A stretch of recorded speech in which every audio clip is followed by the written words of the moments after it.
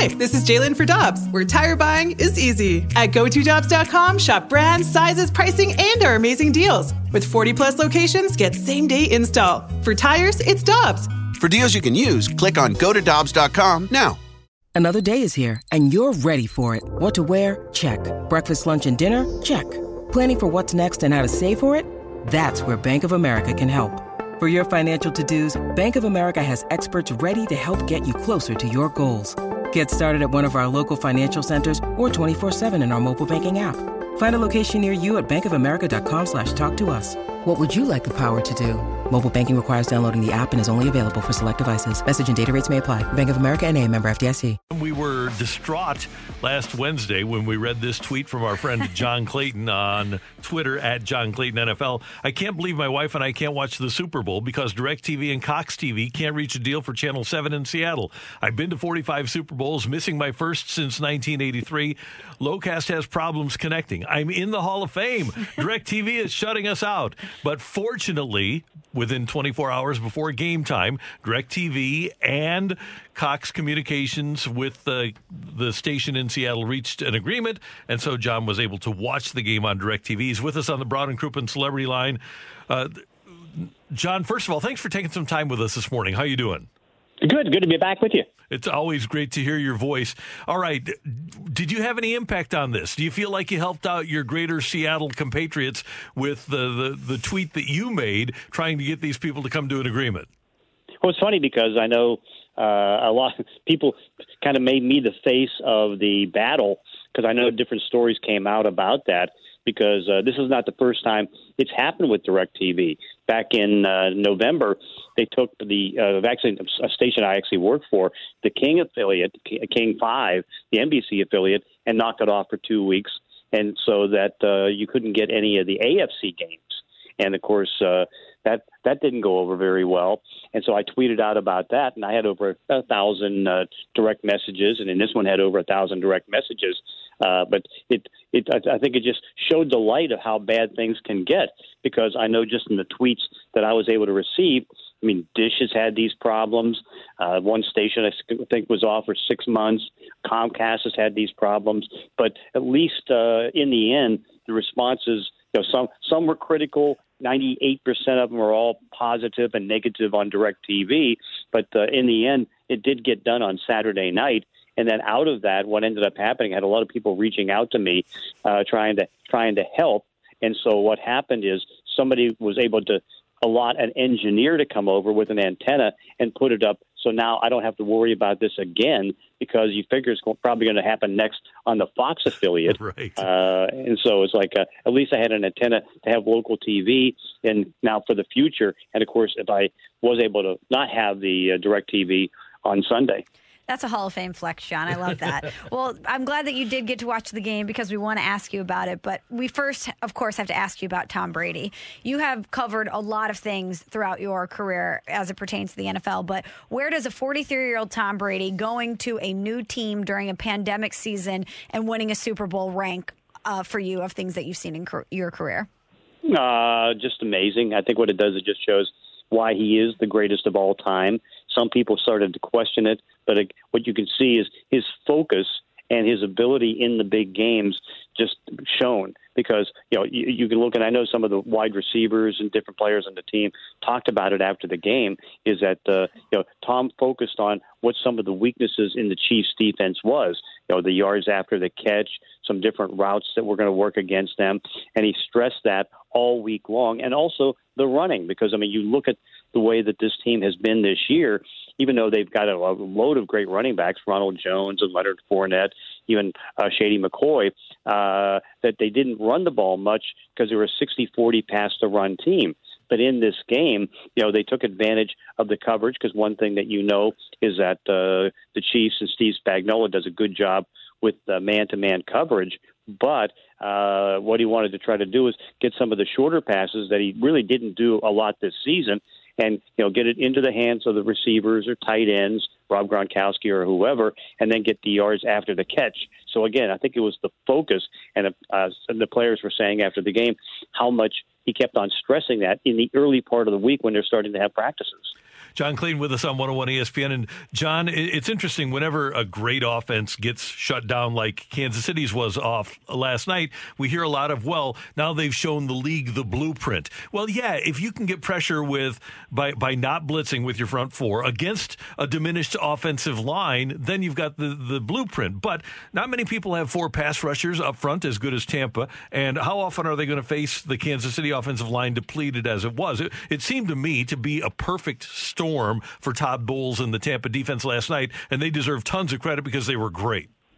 Yeah, I know when I was evaluating it, I kind of underestimated what was going to happen. I knew that they was going to have success because you watched 2 weeks before against Green Bay that that they were able to get the great pass rush going because they didn't have David Bakhtiari, the left tackle, Pro Bowl left tackle, and they were going to get 5 sacks on Aaron Rodgers and 8 quarterback hits. But this one was even worse because now Chiefs come in there down 2 tackles because they didn't have Eric Fisher, they didn't have Mitchell Schwartz. They had a rookie starting at the left guard position. They had to take the right guard and put him over as Andrew Wiley at the right tackle position, and so they were really undermanned. And of course, you go back and one of their starting guards, Lawrence Duvier, opted out for the season so he could be involved in medicine up in Canada. And so they were totally depleted to a point they had an offensive line that had 4 guys who had been cut, only 1 guy that was drafted and on that. So you look at the line and they just got obliterated. And then, of course, the change that Todd Bowles did, which was amazing because, again, he's a cover 1, cover 3 guy that that got burned in the first game. But he basically played a 2-deep zone most of the game, and so that took away the deep passes. The rush took away Patrick Mahomes, made him scramble to a point where he was pressured 29 of the 57 times that he dropped back. John, we know that anytime Patrick Mahomes is on the field, the team that he's playing for has a chance. But I think last night illustrated just how difficult it is to win a Super Bowl, even with an offense like the Chiefs have, and even with someone like Patrick Mahomes. So when you look at the construction of the team, the cap situation that they may have, how open do you think this window is for the Chiefs? I still think it's open because, again, you got Patrick Mahomes, and you still have such great speed at the wide receiver position with Tyreek Hill and Mecole Hardman. And of course, they do have a very good running back in Clyde Edwards-Helaire. So now it's just a matter of tightening up that offensive line, trying to make sure that they get a little bit better on defense. But what's going to end up happening is that this is going to be the challenge for every team in the National Football League. I know Adam Schefter put out yesterday that the cap is going to be probably 180.5, somewhere between 180 and 1.81. And I was just going back over the numbers, and so that basically takes the cap back to 2018. And so when I was looking at that, it's going to be hard for any team to be able to have 10 guys making $10+ million a year, whether it's on a 1-year deal or a multi-year deal. And so there's going to be a lot of juggling. So it's like, okay, you can keep this guy. And this, of course, includes tenders for franchise tags. It includes, if you have a high-paid draft choice of anything of that nature. And that also includes any other big type of deals that you do. And so, it's like you can maybe do one, but you can't do the other. And adding anybody is going to be very difficult to do, too. John, let's stay with the cap situation. And obviously already we've had a couple of teams more than willing to take on dead money, the Rams and the Lions with their quarterback trade. Now it looks like Carson Wentz may be on the move. 2 things. Number one, who's willing to take him on, that salary? And what will this do for the Eagles with the salary cap hit that they'll have to take? Yeah, it's going to be tough on the Eagles, but it looks like something should happen here in the next couple of days, whether it's going to be the Chicago Bears or it's going to be the Indianapolis Colts. The Colts would be the best fit for Carson Wentz because you got Frank Reich, who was there in 2 years as the offensive coordinator, even though he didn't call plays, but he worked with Carson Wentz.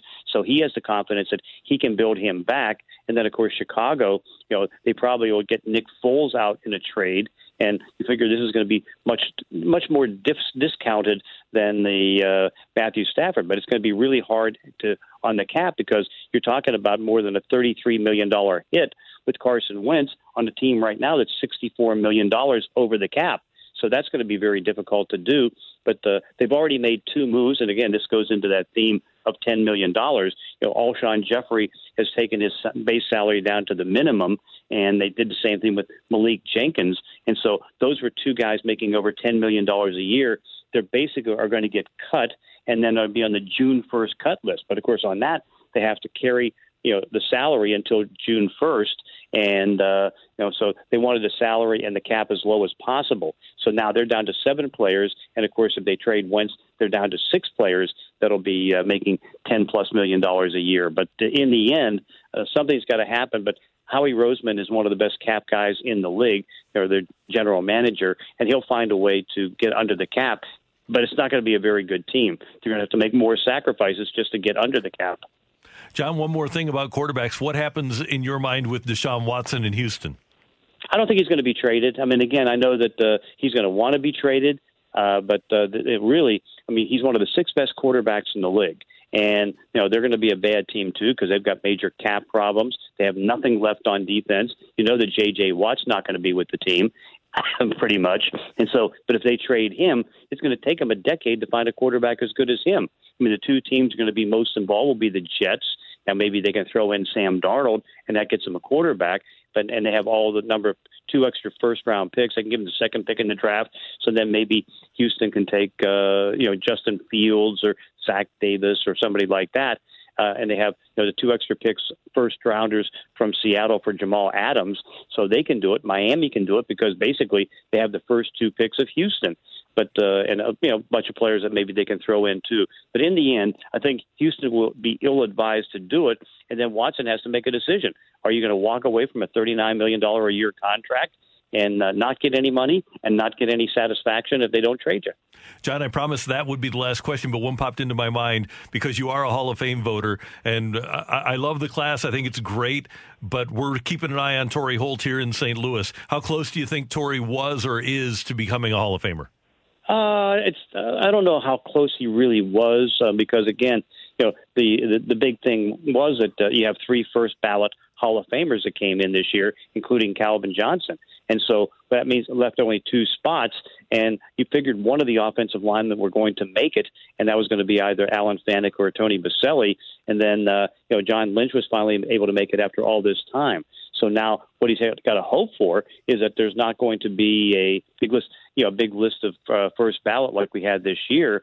And so it's still a little bit away. And, of course, he's battling Reggie Wayne of Indianapolis to try to get a spot. But he's closer, but he's not there yet.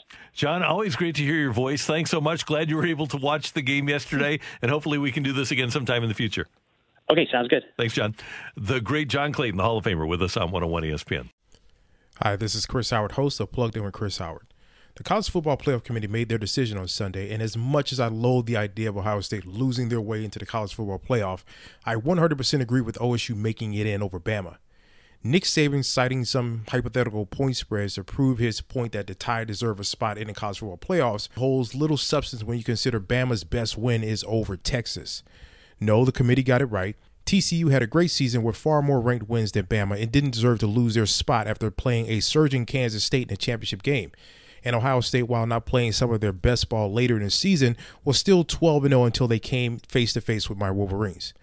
While the college football playoff system isn't nowhere near as good as it could be, it's better than what we had. And in a few years, it will be better for all of college football.